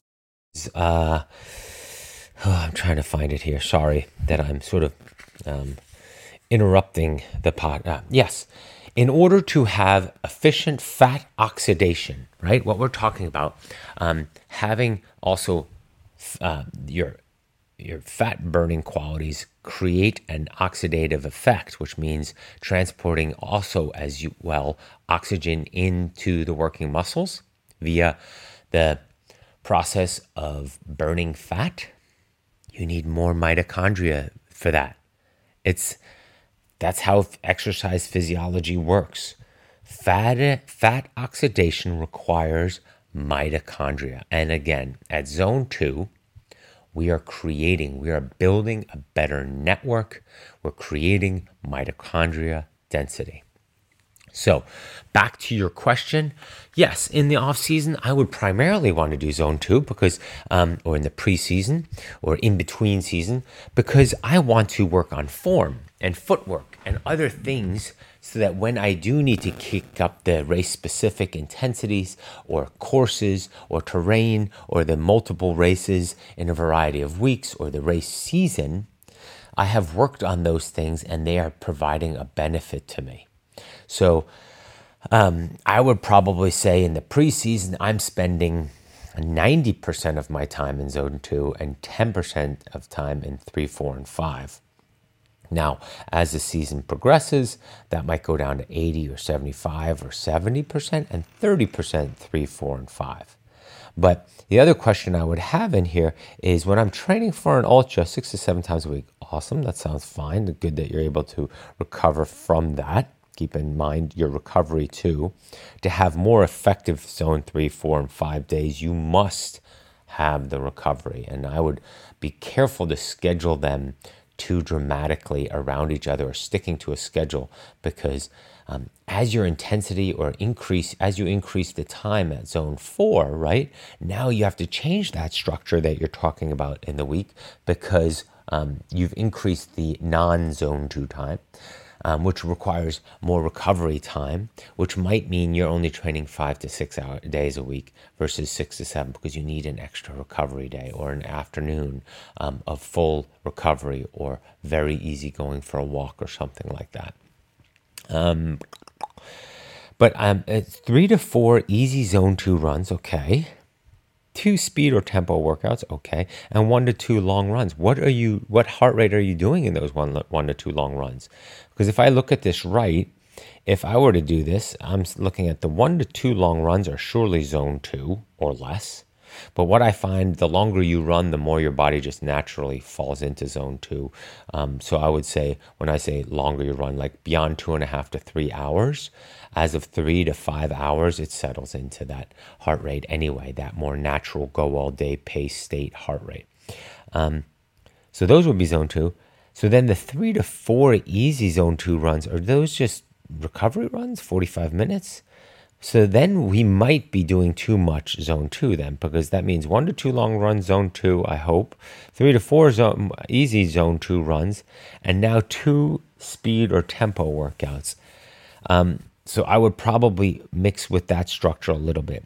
I would say 1 long run, 1 medium run Zone 2, and scatter this tempo and speed either after the long run. I've talked about I'm a big proponent, even in the preseason, of doing a long, easy aerobic run one day and next day following it up with leg turnover, bounce, speed, effort in order to stimulate that on somewhat fatigued muscles. Now, not at the end of a long run. That would be you're just doing damage or doing bad form. But you've had a good meal, you've recovered, you got sleep, you rehydrated, and the next day you go out and run, a progressive 10K, or you run a 20-20-20, 20 easy, 20 fast, 20 easy again. And that fast is really all about leg turnover and body and feet not touching the ground, right? High turnover, fast effort. Again, 20 minutes, not that taxing, but you're thinking more about leg turnover and light on the feet and maximizing output in order to do that on somewhat fatigued, tired body from that 3, 4, 5 hour run the day before. And as we get fitter, I would actually increase that speed work, but no more than an hour at any point. Even if you're in the middle of the season, let's say you're doing a 5-6 hour run, 7-hour run on Saturday, or you've done a 3-hour run on Friday, a 5-hour run on Saturday, I would still clean it up with a 10K or something progressive or some speed work on Sunday. And if we're still looking for volume in there because we're getting ready for a 100-miler, for example, maybe then in the morning, some more easy miles, and in the afternoon, a short 30-minute high leg turnover, a bunch of strides, or shorter intervals of 10 times 90 seconds, high leg turnover, high cadence, high effort with 90-second recovery, right? Walk. Not taxing enough to really build up too much lactic acid, but on the other hand, the stimulus that we're looking for, right? Because 10 times 90 seconds is, 15 minutes of speed. So that's how I would answer that. But in the off season, so the other piece there with regards to phenylketonuria, why I brought it up, the preseason is actually a really good time to start the zone 2 process from scratch. And this is where it gets interesting. And I know I'm going long here, sorry. Determine your zone 2. Go out and run 10 1-milers or 8 1-milers with very little rest, or even steady 8 miles on a repeatable loop, a loop that you can do again. Somewhat flat, somewhat steady, can be done on pavement. And monitor your progress every 3 weeks. Do that same one again at that same heart rate. And watch yourself as the heart rate stays the same as the pace comes down. That's the desired outcome of zone 2 training. So to answer your entire question here, you want to do that in the preseason, off-season, in-between season to make sure that your body is absorbing the training, recovering properly, doing the proper work, but yet still going faster at a low heart rate where it's not taxing your body. That's ideal. And this is a great thing to do at this time of year because you have a couple of months, if you're here in the Northern Hemisphere, before the racing season really gets going. So you could do 6 or 7 of those rotations, maybe 6 every 3 weeks. So, 0, 3, 6, 9, 12. 12 weeks in, now we've done 5 of those tests or 5 of those, runs. So 15 weeks is basically less than 4 months. You've gotten 6 of those data points to see at a steady heart rate if your pace is going down. Now, this requires good sleep, good recovery, the proper pre-day, not just being completely shelled from a long weekend and then doing it on a Monday. Be thoughtful in when you do it, but it's a very effective way, A, to see that your zone 2 is working, and B, that you're applying it right and understanding it right, because that's how zone 2 works. And that'll be in that article with the newsletter that I will be sending out next week after I get back from Florida. But I'll put together the contents while I'm traveling and on planes with children. So, all right, I hope that answers that. If not, feel free to send me a side email that you just want answered for yourself. All right. Have a great week, everybody. I'm glad we knocked out a bunch of email questions this week. I have 1, 2 to go with regards to general topics, and 1, 2, 3, 4, 5 on the nutrition side, which I know I still want to have Emily on and sit down with her So we're going to do that here in the coming days when I get back from Florida. I'm only going to Florida for like 72 hours. So yeah, I look forward to recording more and catching up on some of the topics here. And I hope today was helpful. And it's 2 hours. I'm sorry. I know it's these are getting long, but hopefully you just click forward or jump ahead or skip or break this up somehow. So 2 hours. Oh my gosh, I think that's my longest one. Have a great week. Bye.